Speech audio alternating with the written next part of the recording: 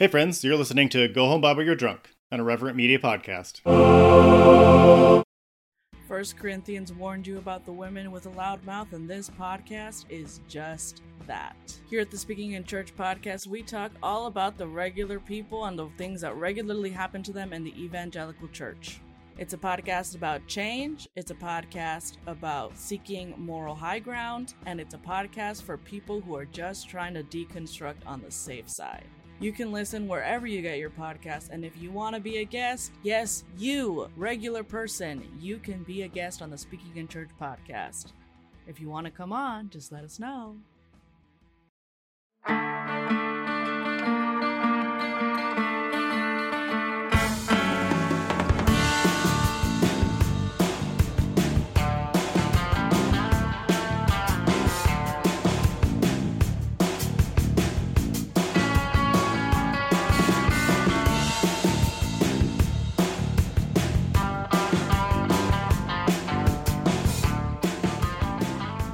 Hey everybody, this is Go Home Baba You're Drunk, the podcast where we reflect on the Bible and we drink about it.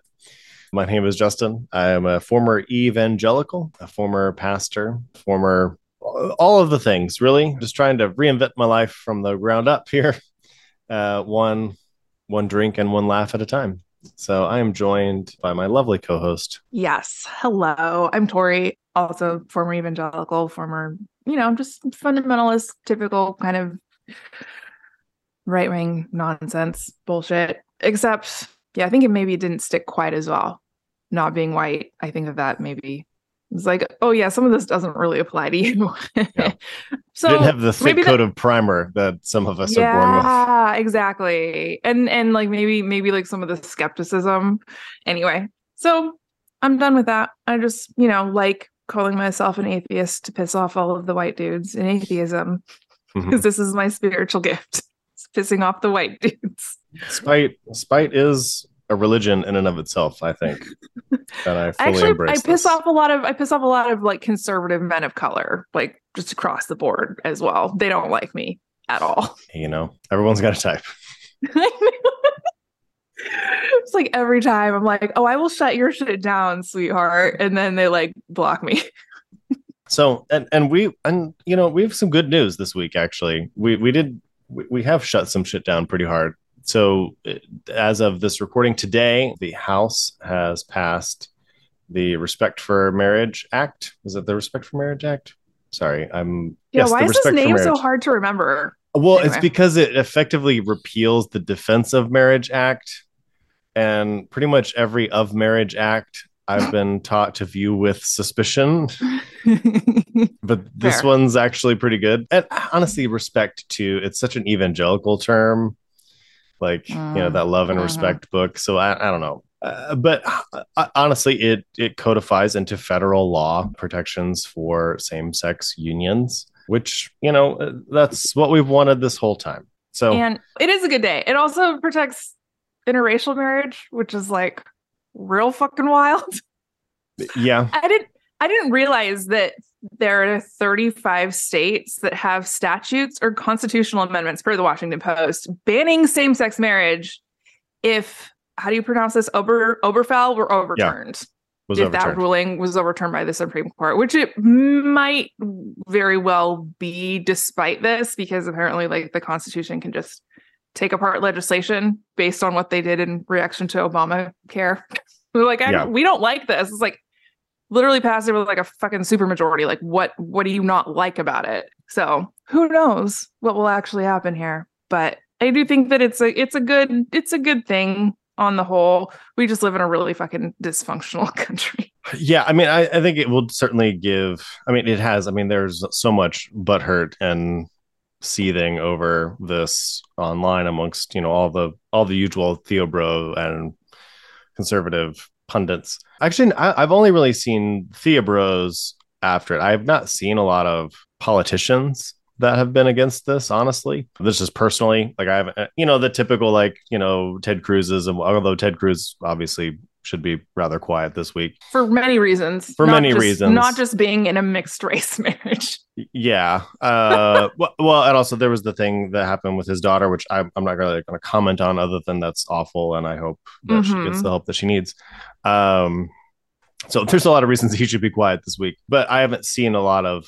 I mean, mostly because a lot of conservatives voted for it. I mean, I think it was packaged very slyly in a good way, in the fact that they put interracial marriage and same-sex marriage together, you know, so smart. You would literally be voting against interracial marriage. Yeah, Mitch McConnell voted against his own fucking marriage, so that's cool. Yeah, totally normal thing to do. And so that's was well done. And I think too that there is a certain amount. I think even amongst some conservatives, I mean, I maybe this is me having rose-colored glasses. There is still this like ideal that like stuff should be handled through legislation, that we shouldn't have the courts decide all this stuff. And when Clarence Thomas is signaling like, hey, we're going to go after same-sex marriage, we're going to go after interracial marriage, which is hilarious to me that Clarence Thomas is like, yeah, why? He knows, but it's just like, he's in an interracial marriage, but like I think that the thing is really with him is that he knows his role. He knows why he was put in that position. Yeah. Like there's a whole, I don't have how many episodes was it that like Behind the Bastards did just talking about him because he's so fucked. So anyway, yeah, it is really funny to me that like people like Mitch McConnell, people like Clarence Thomas, people in mixed race marriages are just like vocally also against them existing legally on like the federal level. And as you know, being a history nerd, I happen to know that there are a lot of conservatives and weird institutional, strange, bizarre places on the internet, Prager, that love to talk about like Black Republicans and like how all of the first Black people who were voted into like the federal government were all Republicans. I was like, yeah, I mean, they were all Republicans in terms of like the party that they were, but like you wouldn't support anything that they supported. Like they all supported the federal government using really, really strong measures to protect Black people because they knew that like the fucking Klan existed, right? They're like, we know these people, we know what they're going to do. Like, we should not be giving them a pass, right? Like, you don't get to just like come back and be part of the government if you were if you're a fucking traitor.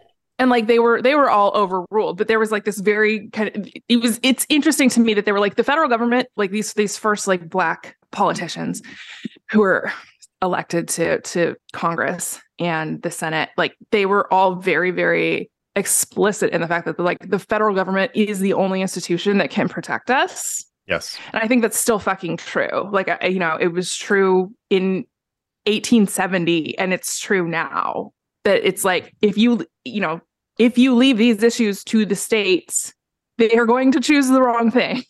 Yep. Right. They're going to work against equality. They're going to work against like representation. They're going to work against equity. And it's what the states have always done. Yes, like, exactly. They've always been regressive. The entire concept of statehood, it functionally is regressive, right? Because it's like, oh, some people, it's like in some states you're a human being, and in some states, meh, whatever. Yeah. And somehow, like, we thought that was a cool and functional way to like run a government, which it's like you're talking about fundamental rights of people. Yeah. I think that states disagreeing on who is a person probably isn't going to work real well. It is an anachronism from when we needed the slave states, and they conceded a lot of ground to the slave states to try to get some semblance of a functional country. But it's turned into 50 raccoons in a trench coat pretending to be a nation. Like, I mean, that's what it is. You know, and 35 of them are rabid. Yeah, 35 of them don't want the other ones to exist, and that's the thing too. Like, we saw this even during the pandemic when you had like state national guards being assigned to like confiscate medical supplies off like airplane. You know, they were like states were poaching supplies from each other. You know, which I mean, we're competition. Yeah. Like at a certain point, yeah, all these states are in competition with each other. And it's like this weird, like abusive system, like an abusive family where we're like all competing against each other for the pie or the prize. Limited resources in a lot of cases. And in other cases, pretending that things like rights are limited and that you run out at a certain point. Issues like gay marriage and interracial marriage. It's like, oh, we only have so many rights to give away. It's like we're almost out of tickets, guys. It's like that's not how this works. Like this is very cut and dry. You have not lost anything. But this is what I was thinking about today is like their framing of, if someone else gets something, I've lost it. There's this, I don't remember precisely what it's called, but there is this phenomenon in like behavioral neuroscience where people, when they are going and like buying something that is on sale, right? So say you had your eye on a TV at Costco and it's $100, it gets marked down to like $450, right? So you're like, okay, obviously I'm going to buy this, like great deal, whatever. But like our brains register like the money saved as like money we've earned. Yeah. And I think it works kind of whiteness works sort of and bigotry in general works in the inverse of like your brain is registering anything anyone else gets as something that's been taken from you. Yeah. And that's why we have like the federal student loan forgiveness is being taken to court, and might be done away with. Because it's like, how dare you help people? Right. Someone else getting something is something being taken from me that I didn't get, and it's like, but a lot of it is like, people kept framing that as like, well, if I was a small business owner and I started a business out of high school and, worked my way up and was scrappy. And it's like, okay, that imaginary person probably is too busy to fucking care what but also like that person got a lot of benefits from the government as well. Like, right, exactly. Favorable loans, like you actually educated employees, like also the ability to form an LLC so that if your business goes bankrupt, you don't go bankrupt. Like, those are all protections, like what if I went bankrupt with my student loans? Like, well, that guy went bankrupt. He had an LLC. That's not fair, So like, it's the framing of it is again, this whole like blue collar versus white collar thing, which is an imaginary fake framing. If you're white collar or blue collar, sorry, you're part of the working class, period. Like, right. like there is functionally no difference between a bus boy and somebody that is a plant manager at some, or a project manager or something. Functionally no difference when it comes to the class that you are in. Totally. Because if whatever you're doing isn't making money, they will cut your ass. They do not care. If you go to a job and you get a paycheck and you could be fired at any moment, you're part of the working class. Congrats. And stop crossing picket lines. Yes, exactly. Like stop doing, the owner classes work for them. Yeah. And bitching about forgiveness, and that's like the rail worker thing when they were going to strike. And it's unfortunate that they didn't get their sick pay that I feel like they richly deserve. It's like, well, we don't want them to strike because that'll be hardship for us. Like, yeah, it'd be hardship for us, but like their rights are our rights at a certain level. Yeah. Like, yeah, and absolutely. So I will absolutely stand in solidarity with rail workers, and I will stand on that side of the picket line. And I'm not, and when their contract comes up again, I think it comes up again in 2025, I'll say the same thing. And so it's the same thing, kind of bringing it back to this, victory that we had, on marriage. Like, if more people getting married, and more people having access to the immense tax benefits that come with being, filing jointly, that's not a bad thing. Like maybe if you have a problem with, because it's the legal part that they have a problem with, right? And it's calling it marriage. That's you shouldn't incentivize marriage if you don't want everyone who exists to try to get married. Like maybe stop making life so much better, so much easier for people who are married. If you don't want everyone to try to get married, like make it not a big deal, like they do in many other Western countries. Just saying. Yeah. Like, well, why do we have to make it political? Well, like you're making it political by attaching financial incentives to this thing, and then in the blocking fucking tax code, like that's political. And then keeping people from being a part of it if they're not the right race or they're not the right, gender expression. So that's. Yeah, and I've saw a lot of tweets and a lot of takes, about like how like, the government doesn't get to define what marriage is. Like, well, I mean, actually they do, sweetie, but I mean, you let them define your marriage. Exactly. You are more than happy. Oh, okay. But like, and if you don't believe it's marriage, then fine. Don't believe it's marriage. Don't, like, just like people, just don't believe it. I mean, people don't believe that the earth is round. Like, that is your business. That is your business. You want to join the flat earthers? Go for it. You're just not getting a tax break for it.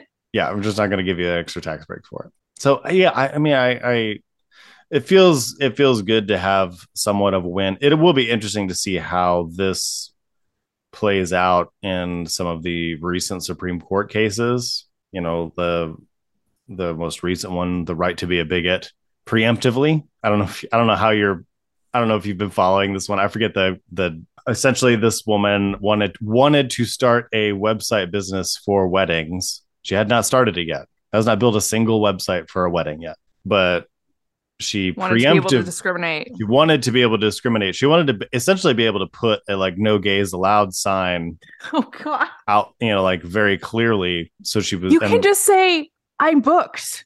But you like I think it's really interesting that they worked so hard to like make shit political, and then they're like, "Why are you making this political?" It's like, well, we didn't politicize our identities. Like that was something you chose to do because it was beneficial to you as an individual. Yeah, and that's the thing too. Like, I mean, the whole like quiet bigotry, that's problematic. But at the same time, like if you just don't like someone's vibe, you can say I'm booked.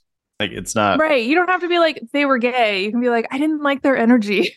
Yeah. No one will ask a single question. No one will ask a single thing. Like nobody is coming after you. But like they wanted to be able to open, and the Supreme Court sided with them. And so I don't know if this new law now kind of makes that null and void in the sense that like, hey, this is a federally protected class of people. From what I understand, it doesn't. Things may have changed from like because it gets bounced around between like Congress and the Senate and for however many times it takes essentially. But I know originally it was like you're not obligated to provide services for a wedding that you like have religious or moral grounds to disagree with. Yeah, and that's fair in the sense, I think when it comes to like ministers, like exactly. A minister churches can't be forced to administer. Yeah, I don't know what it's called. To officiate. Officiate. Yeah. You can't be forced to officiate a wedding that you don't, and what you would say your good conscience would refuse, or what you would get fired over even. Like, I mean, there are some churches that would straight up fire a minister for performing a wedding that was outside of their orders. And so like the state can't pressure a minister to do that. That's fair. And I think there's also a religious freedom case, and someone argued it, I think in North Carolina, it was like there's a religious freedom case for allowing ministers to perform, marriages of any combination of people. I mean, I think that's fair. It does get muddy for me when it comes to like cakes and wedding vendors and stuff. Cause it's like, that's like, come on, man. Like you're not officiating the wedding. You're not really even a part of the wedding. So if you're building a wedding, like. Right. Yeah. You're not being asked to attend. I do think that is really interesting though, because it's like the power dynamic is really fascinating to me, that perspective, because obviously there was like the one of the Supreme Court cases was this baker here in Oregon that was like, we don't want to make a cake for this gay couple. And it's interesting because it's like, okay, I can admit that like I think that it's perfectly reasonable for a Jewish baker to say, fuck you, I'm not making your Nazi wedding cake, right? Yeah. Don't think it's cool for a Nazi baker to be like, I'm not making a Jewish wedding cake, So like, and I'm okay with that just because of like how the power dynamics play out. I think if you're that like, though, like if you shopped that to conservatives though, it blows their brains up. Oh, for sure. Because they have, absolutely. We've said it 100 times. They have no sense of power analysis. Everything is flat. Everything is the same. Like every situation is the same. Like, yeah. Why can't the Nazi discriminate against the Jews? Because they did bad things last time we let them do that. Next. Yes. Like that's why. Come again in 180 years. Yeah, and that's I think that's why we see like a resurgence of Nazism now. Is strangely is like they're almost viewed as this oppressed class of misunderstood people. Like we've just been kicking on the Nazis for so long, like yes, they deserve to be kicked. No wonder they're mad at us. We're so mean to them. We're just so mean to them. Like I will never feel bad when a Nazi gets punched. Like never. I will never feel bad about that. Like because you know how easy it is to stop being a Nazi. You just say, fuck that shit. I'm not a Nazi. You just stop that. Like it's just not like I'll never. Pretty basic. Like I'll never feel bad about it. This includes Kanye West for anyone listening. Like just will not. Like, I mean, I don't typically advocate violence, but it's just like we're not advocating violence. We're just saying we're morally neutral. Morally neutral in on this specific Nazi punching. Case. Like on Nazi punching. Just if it happens, it happens. If it happens, go with God. Yeah. I won't say anything. I didn't see it. I don't know what you're talking about. I do. I do think a certain amount of, and I think that might end up being where a certain amount of loss we have to take. Where there's going to be Christians that view themselves as an oppressed class that are going to have the right to say no, and if that means that, okay, well, at least Jewish folks don't have to make Nazi cakes, right? I'll accept that for now. I mean, I don't think that you can really get it perfect, even if people had power analysis, which I think a lot of conservatives actually do. They just don't admit, they won't own it, right? Yeah. Like they won't come out and own it. Because their power analysis is we're like ideological descendants of the founders of the country. This country is ours. We get to make the rules. Everyone else has to just fall in line, right? Like that's their power analysis is like we get to use government violence, essentially state-sanctioned violence, to like force people to fall in line with our ideology, which is a form of power analysis. It's real fucked up, especially because it's like once you start pulling out the guillotine, you're probably going to end up on it. Like once you start going like, oh, hey, state violence, cool, sweet, like sign me up. It's like, no, like we can like disincentivize shitty behavior like Nazism without saying like, oh, if you're like some sort of neo-Nazi group or whatever, we're going to firebomb your compound. There's a spectrum of responses I think that we can have when people are being bigoted. And I do think that like there's, just because of the American context, there is a lot of balance that we have to strike, and it fucking sucks, man. Like, but that's where we are. And I think that that's fundamentally, that is what politics is sort of like grappling with these ideas of we have all of these people with all of these different beliefs, even if you're not like a Nazi, right? Like even just like a right wing or white evangelical person who's just like, I just personally don't feel like it's okay. I'm not trying to like mess up anybody's life, right? Like I just don't think that's a marriage. Like I don't get it. Right. Like, sure. Cool. You don't have to. That's fine. Like as long as you're not trying to like use state violence to like force someone, I think like one way or the other, probably I'm going to be okay with that, right?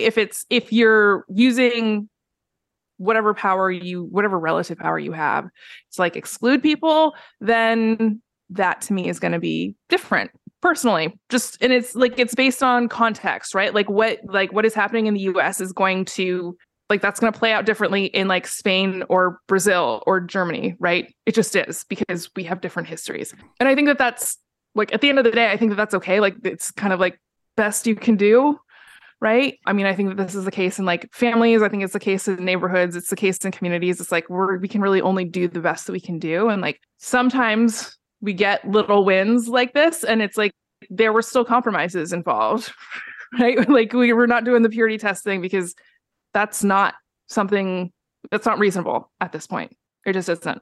Yeah. And that's, if you did the purity test for everything, nothing would ever get done. I mean, a lot of people would get murdered. Yeah. Otherwise, nothing would get done.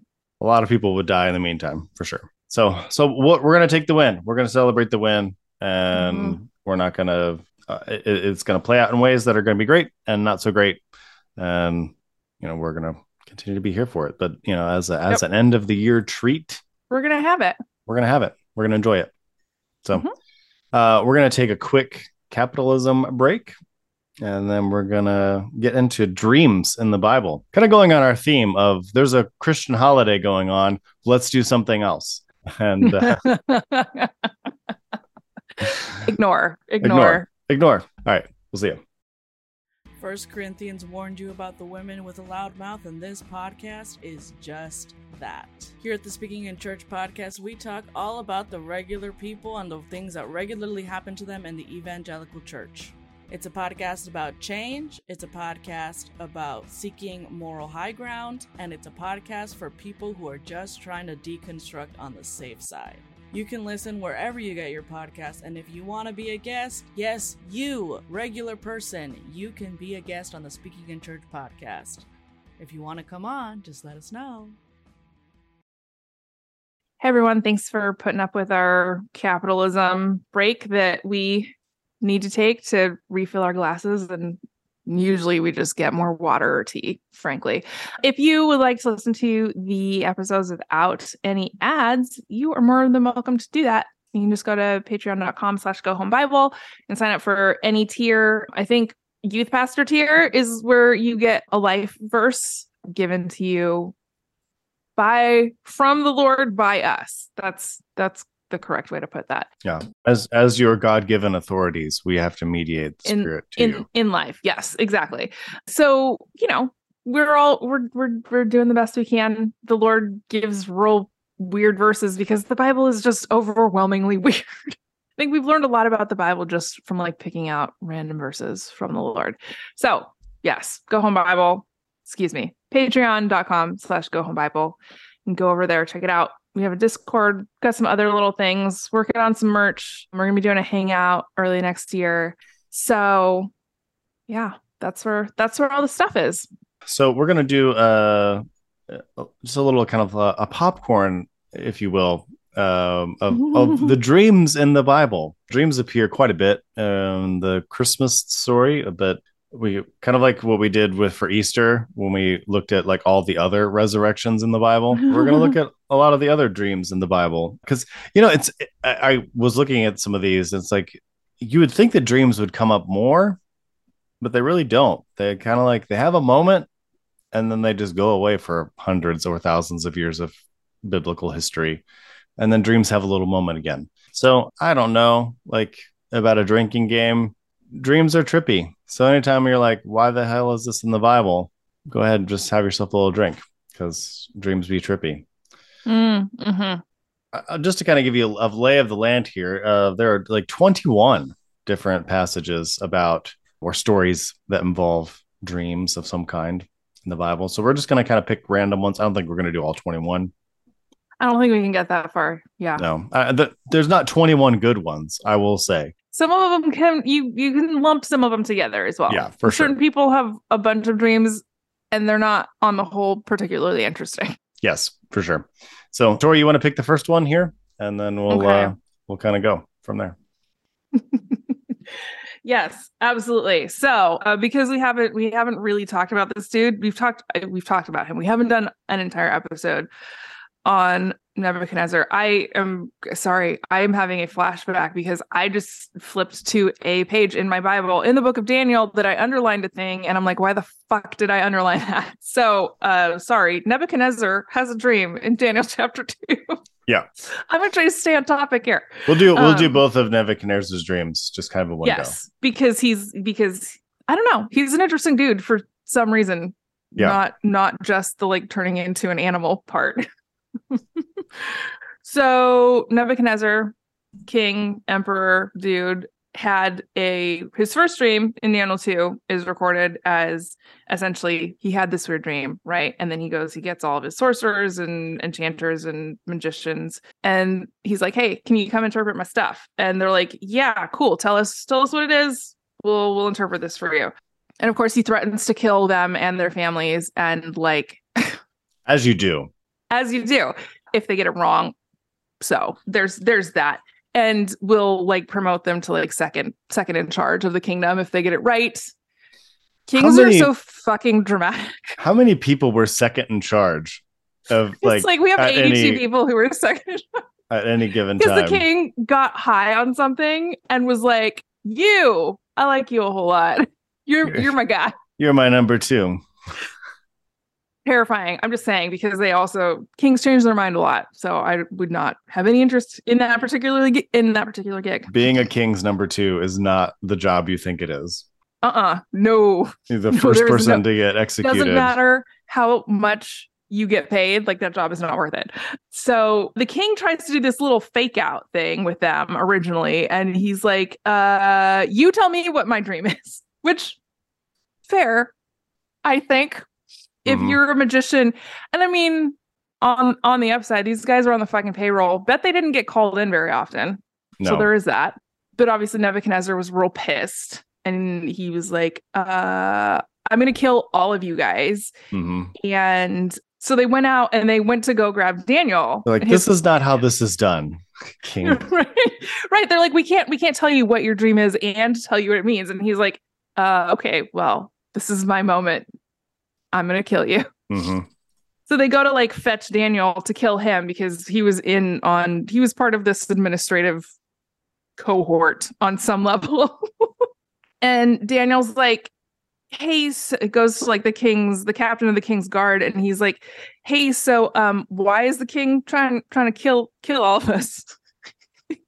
And Arioch, I think is his name, is like, yeah, the king's just real pissed because like the Chaldeans couldn't tell him what his dream was.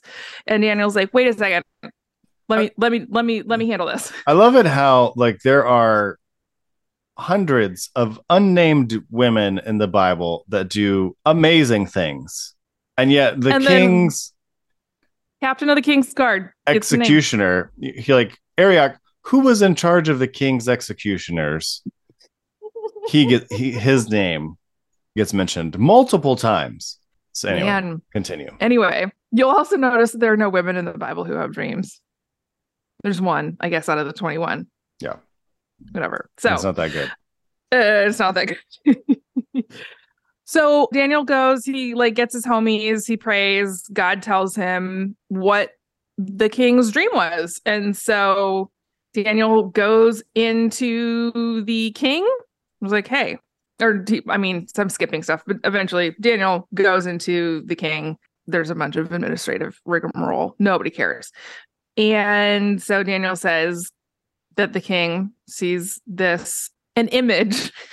One of those things they're not supposed to make, I think it says in the 10 Commandments, don't make images. I've always been really like even as a little kid, I was very fascinated by this image, right?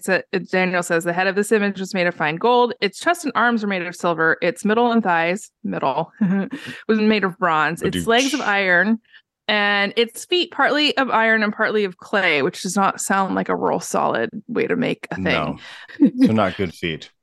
Doesn't seem like the feet were that great. As you looked, Daniel continuing to talk to King Nebuchadnezzar, as he looked, a stone was cut out by no human hand. What is with Daniel hands? He has a hand fetish. And it struck the image on the feet of iron and clay and broke them into pieces because iron and clay don't go together. Then the iron, the clay, the bronze, the silver, and the gold all together were broken in pieces and became like chaff of the summer threshing floors. Like the imagery, Daniel. And the wind carried them away so that not a trace of them could be found. I should probably skip ahead. So anyway, Daniel's like, this is the dream. I'm going to tell you what it means. You are the King of Kings. God has given this kingdom to you. He gave you all of your power and your glory. And, he's like given into your hands all of this land, everywhere that people exist. You're in charge, right? Like all of the beasts of the field, everything under heaven, yada, yada.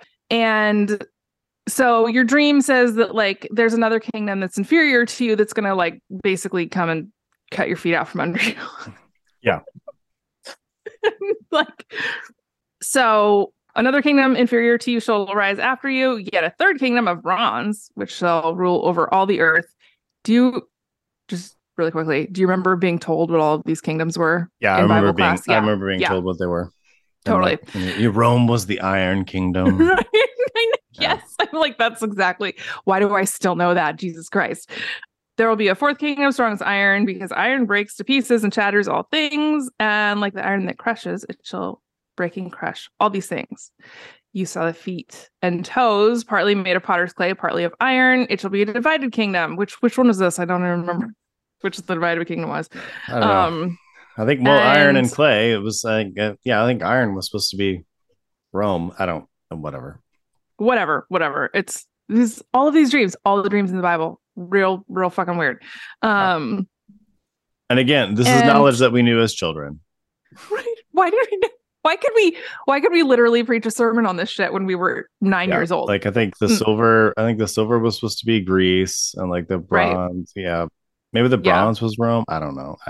No, it was like the gold. It was like the gold was Rome, and the silver was Greece, and the bronze was what's his face, Alexander the Great, yeah, something like that. Yeah. Anyway, why like do we know this? Yeah, it was the gold head is Nebuchadnezzar, and then I think it was the Medes and the Persians were the silver, and then Greece was the bronze, and then the iron was Rome, and then of course it'd be it's a kingdom divided, so like the stone was God, and Jesus coming to destroy the kingdoms of the earth or something. I didn't get that particular or lesson. The rock was America. I don't know. Always. My mom was always like, why is America never mentioned in the Bible? Such a mystery to me. I know, because it didn't exist, Mom. That's why. So anyway, Daniel wins. He gets promoted because the king's like, yeah, man, like you knocked it out of the park. He's like, you get to have half of the kingdom and like marry 3 of my daughters and like all of this random shit. And, you get to be in charge of all the affairs of all the provinces of Babylon. And Daniel's like, okay, but I didn't want extra work. I just didn't want to die. It's like, have a promotion without any kind of a raise.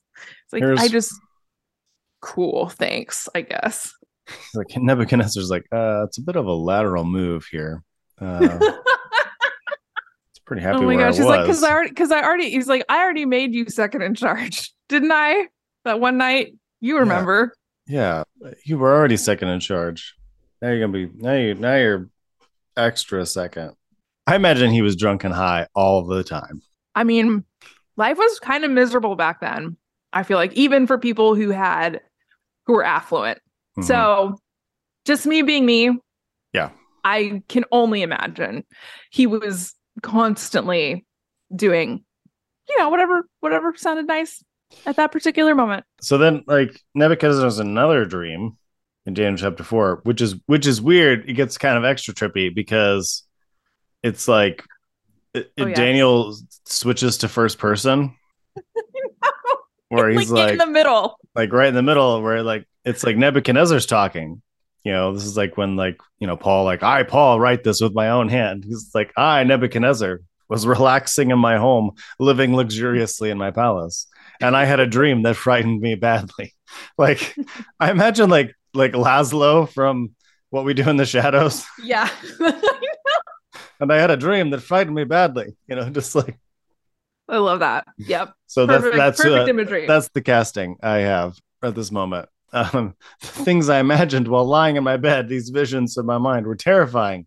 So I issued an order, and it's the same thing, like I issued all the astrologers, like because we didn't have Daniel, I guess. Again, we lost him. He was on a business trip. That shit took months back then. Yeah. So then finally Daniel entered. He got back. So then rather than play the game, Nebuchadnezzar just comes out with it. He was too stressed to fuck around. Yeah.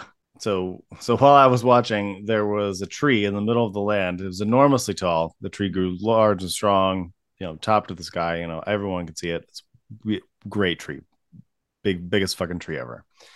Wild animals, creatures feed themselves, from it, actually. While I was watching, my visions from my bed, a holy sentinel came down from heaven. Ooh, a sentinel. Let's do a quick word study. I'm like, you were doing a lot of drugs, sweetheart. That's all this means to me. Yeah. You start seeing the holy sentinel coming down from heaven. Right. That's like seeing the time knife, Like you went a little too far. You've had enough, sir. So it's like some holy one, some watcher, some angel. The holy sentinel. If you're high enough, you see the holy sentinel. It's just a thing. Came down from heaven. Called loudly, chop down the tree, lop off its branches, cut down, let the animals. Okay, Saruman. Yeah, Jesus. Yeah, just like build me an army worthy of Mordor, Right?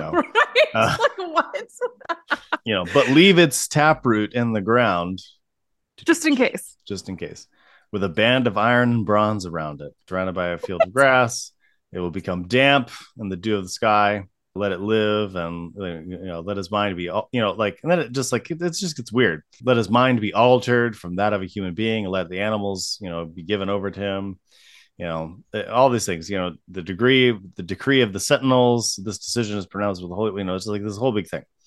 This is the dream that I, King Nebuchadnezzar, saw. Now you, Belshazzar, Daniel, declare its interpretation, for none of my wise men can do it. So Nebuchadnezzar's like, I got fucking high once, and I saw the holy sentinel chop down a tree. Oh, sweetie, you got way higher than high. This is like a fucking K-hole. I don't know what you're talking about. This is past high. Yeah, you went on the hero's journey, good sir. So Daniel, was upset for a brief time. It says his thoughts were alarming him. Don't let the, the king's like reassuring him, Belshazzar, don't let the dream and its interpretation alarm you. Okay. Again, imagining Laszlo from What We Do in the Shadows is don't be alarmed. Anyway, so I wish I could do his voice better. If only the dream, then Daniel Price, sir, if only the dream were for your enemies and interpretation for your adversaries. The tree that you saw that grows large, and he describes the tree, because that's what they do in the Bible. Like, they describe it once and they describe it again and again and again. So this tree, the tree is you, O king, for you have become great and strong. You're great. And that's a good way to start. Anytime, if a king, just advice, if a king asks you to interpret their dream, vision, fever dream, whatever, find the coolest thing in that dream and say that that's the king. Chances are it will go well for you. So anyway, you're the tree, you're the amazing thing. As for the king seeing the holy sentinel chop down the tree and destroy it, leave its taproot, blah, blah, blah, blah, blah, blah. This is the interpretation. This is the decision of the Most High. This is what's going to happen to you. You're going to be driven from human society, and you'll live like wild animals. You'll be like an ox, whatever. 7 years will pass. Your understanding of the Most High is, da da da da. So you're going to basically be an animal for 7 years, but then you'll be fine.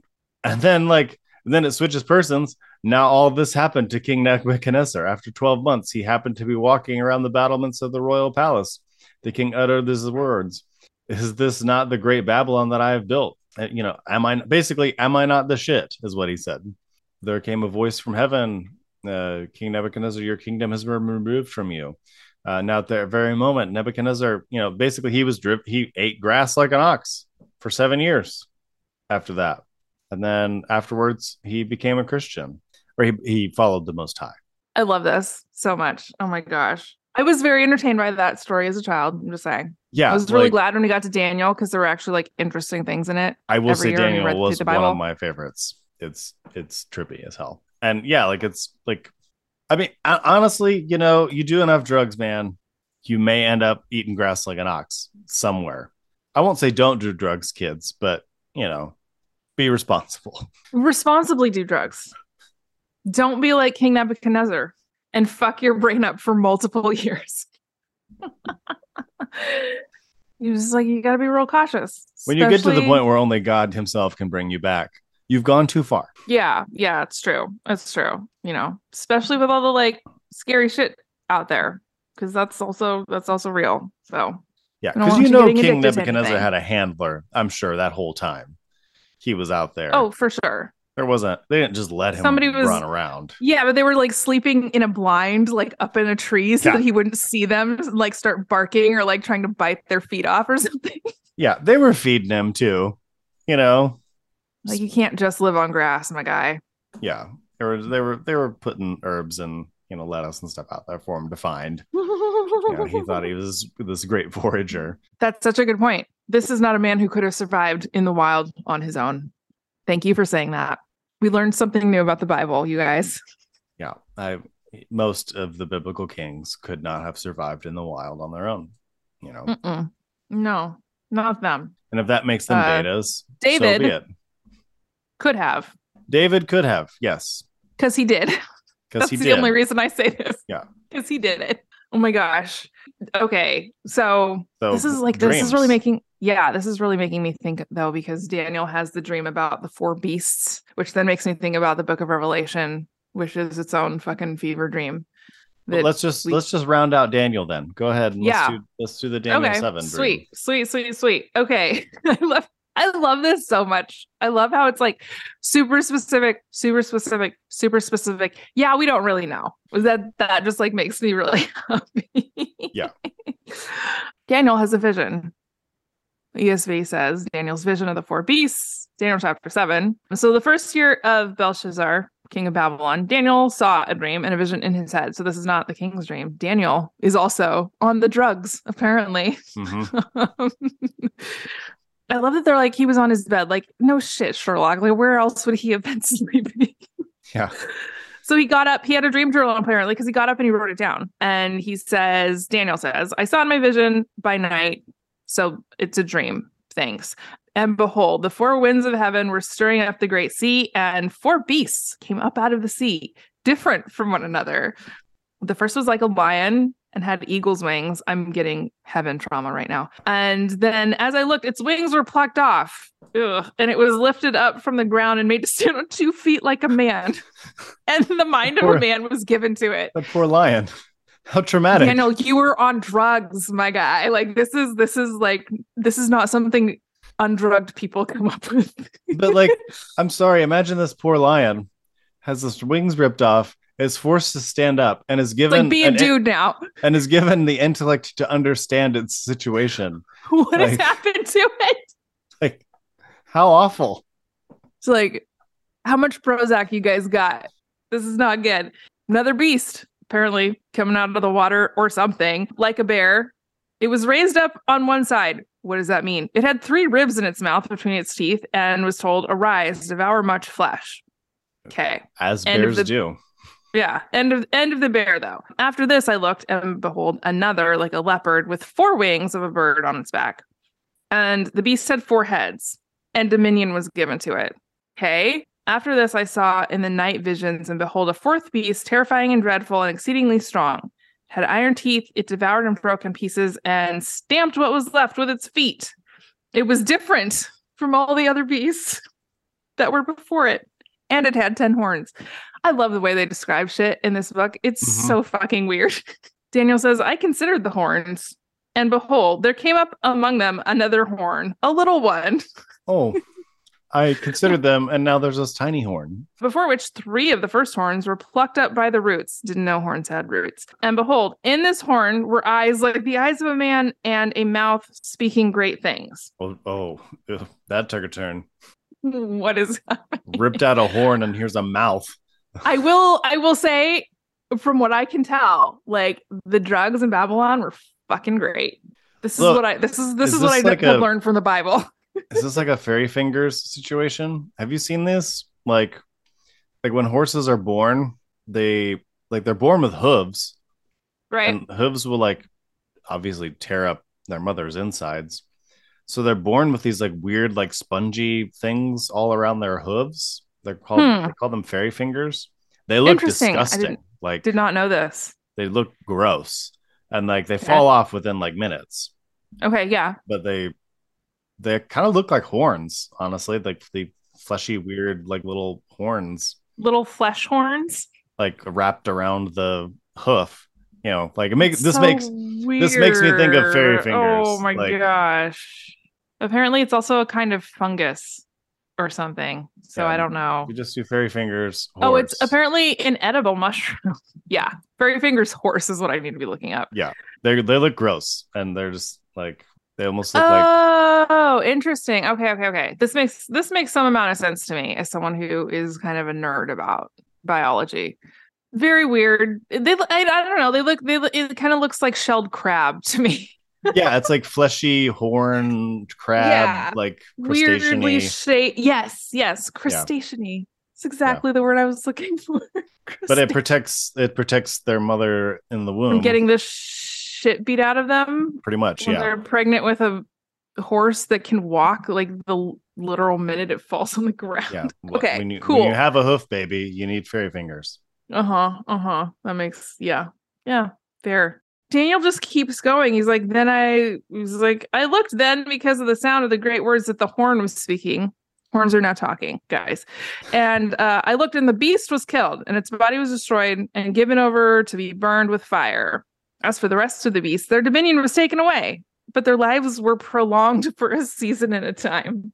I do remember as a child being told, I don't remember now what exactly it was, but a season and a time were both specific lengths of time. And it was like 7 years and half of 7 years or something. Very corny. Yeah. I remember reading Daniel at one point and being like, well, the tribulation will last 7 years. Clearly is right here. That's what it, yeah. like, why are we even debating this? Like, because it's a whole different fucking religion. That's why. I know now, but I was 15 and was like, I found it, guys. Oh man. Yeah. Giving the Bible to a teenager, they're going to find some real interesting shit. I don't know. All right. What are we doing next? Well, what's the interpretation of the dream? What's the interpretation of the dream? I don't know. The beasts just all die. But doesn't it says down here? Daniel's like, the dream. Yeah. Daniel's like, so I had a shit ton of anxiety, normal, depending on what kind of drugs you were doing, and I really wanted to know like what the fuck was going on. And let's see, where's a good place to start here? So Daniel apparently walks up to an angel. It says, one of those who stood there. Cool. And he told me and made known to me the interpretation of the things that I saw. The 4 great beasts with 4 kings. Again, same fucking dudes. Who shall arise out of the earth. But the saints of the Most High shall receive the kingdom and possess the kingdom forever, forever, and ever. Then I desired to know the truth about the 4th beast, which was different from all of the rest, exceedingly terrifying, because, like a lion having its wings torn off. Not terrifying at all. Yeah, being given an intellect of a human for no reason. just to torture it. Let's see here. Which is exceedingly terrifying, with its teeth of iron and claws of bronze, which devoured and broke up in pieces and stamped what was left with its feet. And about the 10 horns that were on its head, and the other horn that came up, before which 3 of them fell. The horn that had eyes and a mouth that spoke great things. Like, what are you? You literally just said this. Thanks. Okay. As I looked, the horn made war with the saints and prevailed over them until the Ancient of Days came, and judgment was given to the saints of the Most High, and the time when the saints possessed the kingdom. And it says, thus he said, I'm assuming this is the angel, right? There shall be a 4th kingdom on earth, which will be different from all the kingdoms. Oh, see, this is where America is in the Bible, you guys. And it shall devour the whole earth. It shall devour the whole earth. Done. Okay, this actually sounds more like Britain, actually. Trample it down and break it into pieces. As for the 10 horns, out of this kingdom, 10 kings shall arise, and another shall arise after them, and he shall be different from the former ones. Really? Like, why is this in here? There'll be a new guy. He won't be the same. This is where the Bible mentions Donald Trump. Oh, no. Because he's not like other kings. Oh my fucking God. Stop. I can't. He shall speak words against the Most High, and wear out the saints of the Most High, and shall think. He did wear out the saints. I will say that. Yeah, warm down, more like. And shall think to change the times and the law, and they shall be given into his hand for a time, times, and half a time. Which again, apparently I thought I knew what that meant when I was like 14. But the court shall sit in judgment, and his dominion shall be taken away. Which court? Nobody knows. It shall be consumed and destroyed to the end, and the kingdom and the dominion and the greatness of the kingdoms under the whole heaven shall be given to the people of the saints of the Most High. I didn't actually realize we were getting into like Christian nationalist territory with this one. Their kingdom shall be an everlasting kingdom, and all dominion shall serve and obey them. Here's the end of the matter. As for me, Daniel, my thoughts greatly alarmed me, and my color changed, but I kept the matter in my heart. The interesting thing is, like, saints, like, the better rendering is probably holy ones. Okay.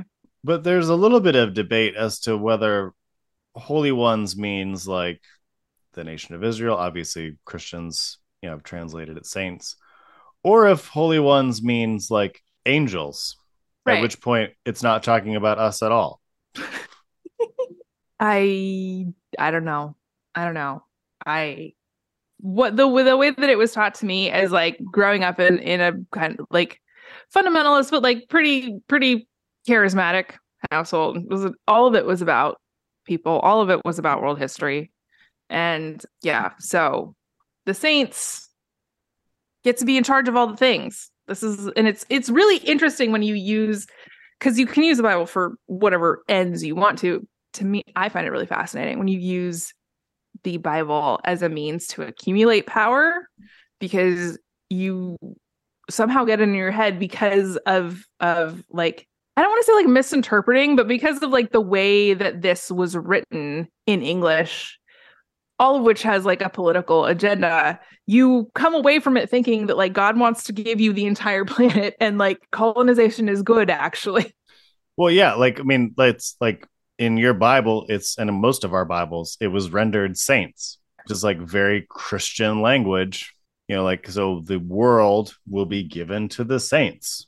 And like, is sainthood even a thing in Judaism? Not that I'm aware of. Not that I have ever heard of. Actually, even like the term holy ones, I'm racking my brain. I didn't prepare as much for that particular bit of word study as I would have liked. Yeah, that was like kind of out of left field. I forgot about that. But I don't know how often holy ones refers to even Jewish people. Like, holy ones to me is a pretty angelic angels reference. But I mean, again, I'm not a Hebrew scholar, so there probably could be someone who has a better understanding of that than me. But still, like, it's definitely not referring to Christians. I will say that. Because Daniel didn't know that those people would exist. They didn't exist at and the time. The people that compiled Daniel together were not thinking about Christians. No, not at all. I do have her like this like angel dom business. Sounds interesting to me. Yeah. Just, whatever. So we need some speculative fiction about this. These angels coming at us and their dominion. I think we could talk maybe briefly about just kind of like, so there's these crazy trippy dreams in Daniel, but then like we could probably like God says to do a thing dreams. Yeah, we could probably just lump all of these together. The God says to do a thing dreams. Like, so there's, in the New Testament, these are the ones that Christians will be talking about right now because it's Christmas time, where God warns the 3 wise men or the Magi, to not return to Herod after they've been to Bethlehem. Or, an angel tells Joseph in a dream, like an angel appears to Mary while she's awake, appears to Joseph in a dream, whatever. So they're different. And says, go to Egypt. And then appears to him in a dream again and says, go back to Israel, but not all the way. And then, wait, no, you can just steer clear of Judea. So go up to Nazareth. So, and then, earlier in the Bible, there's, a dream for Jacob, like go back to the land of your father. And, or like telling Laban, like, don't fuck with Jacob. So, or, Abimelech, like, don't fuck Sarah because it's Abram's wife. Like, there's these like very direct dreams, like these very like I had a dream and I was very directly told to do something. I don't know what to other than like this is a rhetorical device used to move characters around. That makes sense to me. I mean, even like I'm trying to even think of dreams I've had that would be anything like that, where it was a very clear, like, go do this. Authority figure in your dream says, go do this. Yeah. I don't think I've had dreams like that. I've definitely had like very kind of clear dreams about things that I was anxious about, but it wasn't instructions from someone who had all of the information. Like, oh, go and do X, Y, or Z thing. Yeah. No, like I'm anxious about someone killing me. Oh, well, move to X foreign country. Like, did you ever like? Did anyone that you know of talk about dreams as like, God sent me a dream? I'm trying to think of specifics, but it was very accepted in our particular, I guess, theological circles. Like God would give dreams to people. God would give dreams to pastors. There was, in retrospect, obviously, I don't believe that is what was happening. But at the time, it was kind of accepted that like this was a way that God would communicate with you, right? Like And a lot of the more like Pentecostal charismatic churches that I went to, you know, when I was like older teenager, young adult, absolutely we're into this shit. You know, I'm trying to remember who specifically talked about it. I feel like people like Judah Smith and Benny Perez would talk about like dreams that they had where God was telling them to like go and do a thing. And because that's just like how they communicated, like God wants me to do X, Y, or Z. And it was like, sometimes you get tired of saying like, I was praying one day in my office after fucking my secretary. I don't know that either of them did that. That's not an accusation. Like God told me like to do, you know, it's like eventually I think that like, yeah, we kind of got to the point where people were like, oh yeah, like God told me this thing like in a dream. It was super straightforward. And then I like went and I sold my car or whatever. Because God was like, you know what you need to do? Get a lease.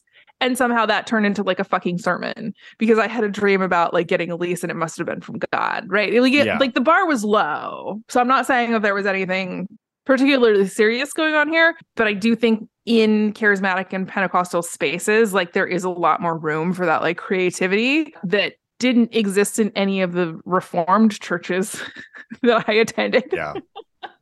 Yeah, that was kind of a line that, at least in my experience, like that I didn't really experience a lot of people saying. I mean, people said it, but it was just kind of like, okay, whatever. It wasn't really accepted, which is interesting because like in some of the biggest moments, I mean, the biggest moment supposedly in scripture, or at least Christian scripture, the birth of Jesus, a lot of people have dreams. And so you would think it would be a bigger part of the Christian tradition, but it's really not. I think that in context, it's something that you can get very carried away with. This kind of reminds me of, now I'm not remembering what it's called, but the idea of like all men being part of like the priesthood in Mormonism, right? It's like if we start giving people dream authority, then we don't get to be in charge anymore. Like that's kind of dangerous, right? Like giving people like authority based on some sort of like creative dream vision, whatever that they are having. When you're in a situation, when you're in a church space rather, or a religious space that is actively trying to accumulate power, a lot of these spaces giving people like that kind of authority is dangerous. It's like, well, you can't argue with me because God told me this in a dream. Like there's no rebutting that. So I think that there was definitely there was space to kind of like talk about that kind of thing. There was not really any space for it being like, God's given me instructions through my dreams, unless it was somebody who was already in leadership, somebody that God had already called, quote unquote. Yeah, God gives me dreams, but God can give you dreams too for like your life, but not for like the whole church. Like that's for me. And that's very like church plantery, like, oh boy, I have the vision. I have, I have all the authority. You don't get it. Yeah. Mm-hmm. I think we have time for maybe one more dream. We could do Jacob's ladder, or we could do Joseph's weird dreams. Oh, Joseph's a lot like Daniel, though. I feel like Joseph was a lot more straightforward in like what the stuff meant, though. Yeah, that is true. It is less trippy. Like Pharaoh having these, or Joseph having dreams, and then it was like Pharaoh's having dreams, and the other person, like the people that Joseph was in prison with, were having dreams. Yeah, it's like oh boy, okay. Well, I do say like, I mean, we might get into like the blow by blow like we did from Nebuchadnezzar, but like Joseph's, at least it kind of makes sense, and also it like there's a progression of his authority where like he's down and out. For those of you who maybe don't know, Joseph was sold into slavery by his brothers. He ends up in prison. He interprets two people's dreams. It was the king's cupbearer and the king's baker. And one of them basically is like, hey, you're going to be set free. And the other one is like, well, you're going to get executed.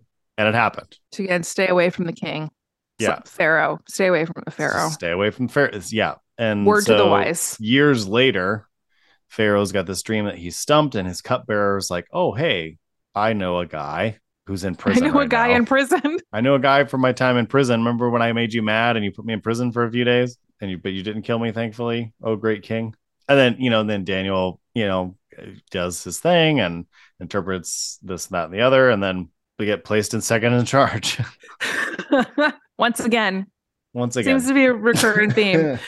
No, that's really funny. I never really thought about the king's like cupbearer / wine guy, his sommelier, if you will. Yeah. Never really thought about the fact that he would probably like most days was going to work going like, should I say something about the fact that like Joseph is in prison?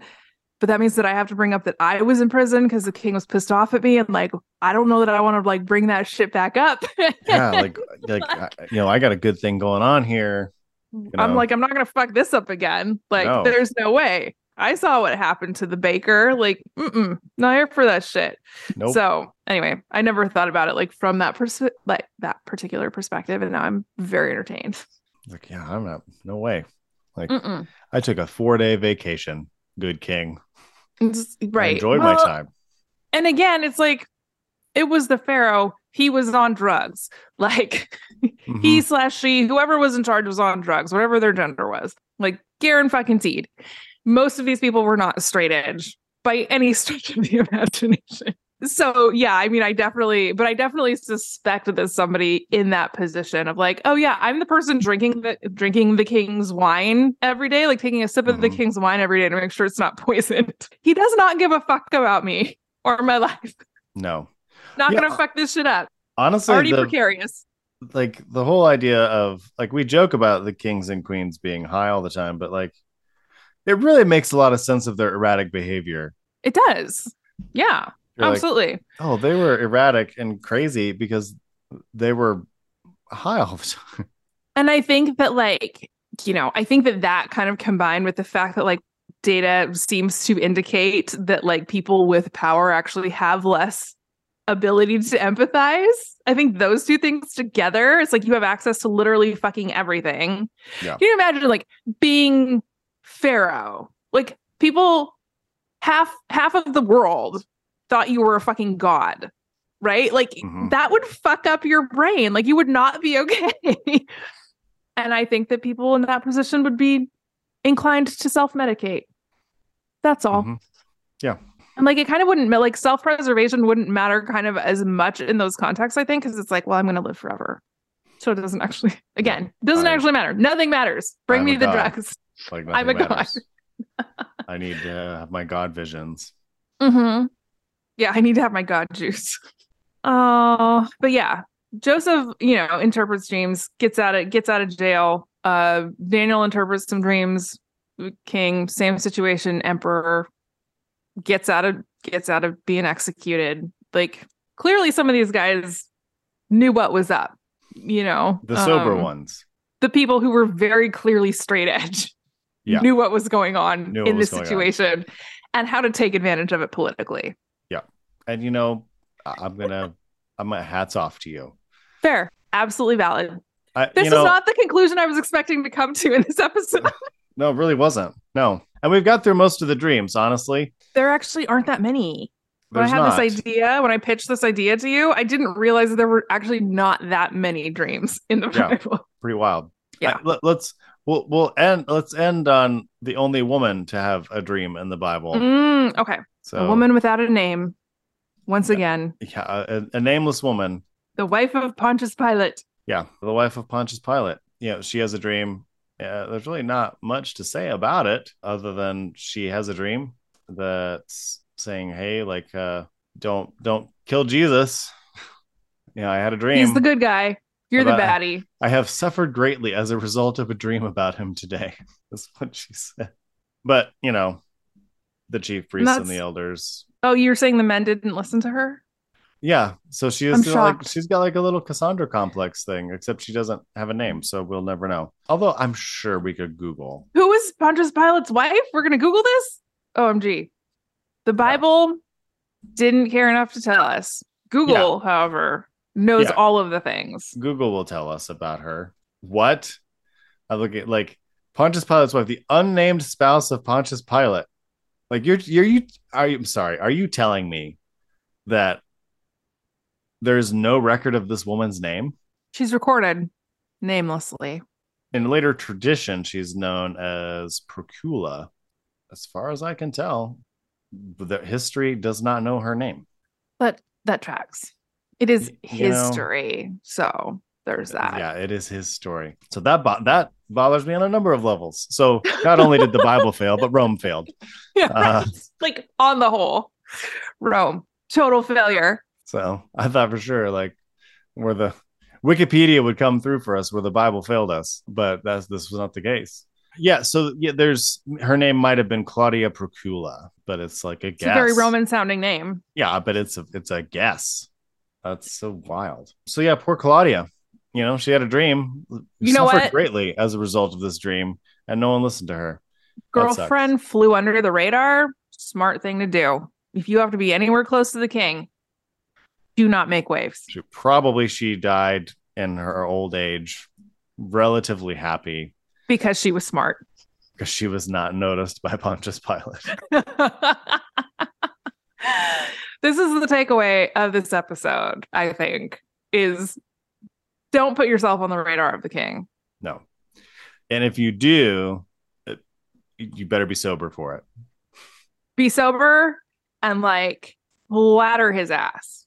That will get you 80% of the way, at least 51% of the way. Yeah. There's still that there is an unacceptable amount of risk involved. Truly. But you can minimize that risk. So who are we casting as these folks? As these folks? You mean Nebuchadnezzar? Yeah. I'm sure we've cast him before. And I always get really thrown off. Like I always confuse Nebuchadnezzar and Xerxes, and then my brain just like falls to pieces. Who we cast for Daniel? Yeah, I mean, I'm going to say Matt Berry, who's plays Laszlo on What We Do in the Shadows. Oh, that's Matt Berry for who? For now, Nebuchadnezzar. For Nebuchadnezzar. Yeah. For Nebuchadnezzar this time. That's so fucking funny. He's hysterical. I feel it. Like, I don't know that I will read Nebuchadnezzar in the Bible again without hearing his voice. What about you for Daniel? Who would you cast for Daniel in this? For Daniel, I would Josh Brolin is who I would cast for Daniel personally. Okay. That's just who comes to mind. And like the dynamic between Matt Berry and Josh Brolin is hysterical in my head. Like that dynamic would be so fucking funny. Yeah. So that's my choice.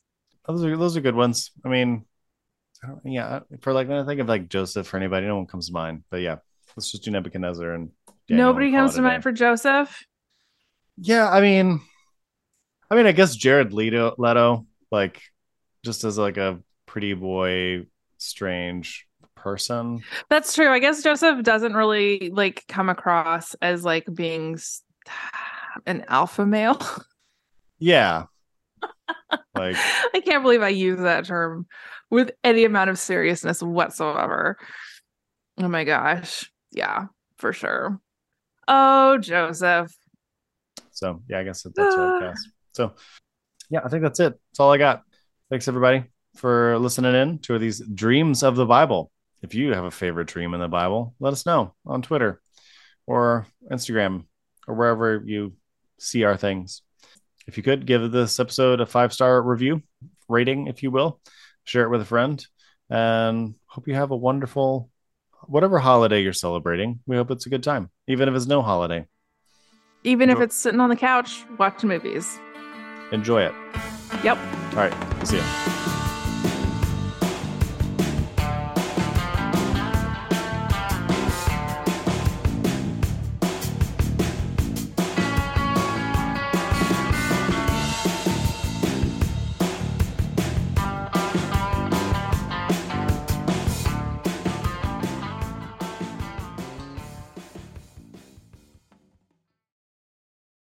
First Corinthians warned you about the women with a loud mouth, and this podcast is just that. Here at the Speaking in Church podcast, we talk all about the regular people and the things that regularly happen to them in the evangelical church. It's a podcast about change, it's a podcast about seeking moral high ground, and it's a podcast for people who are just trying to deconstruct on the safe side. You can listen wherever you get your podcasts, and if you want to be a guest, yes, you, regular person, you can be a guest on the Speaking in Church podcast. If you want to come on, just let us know.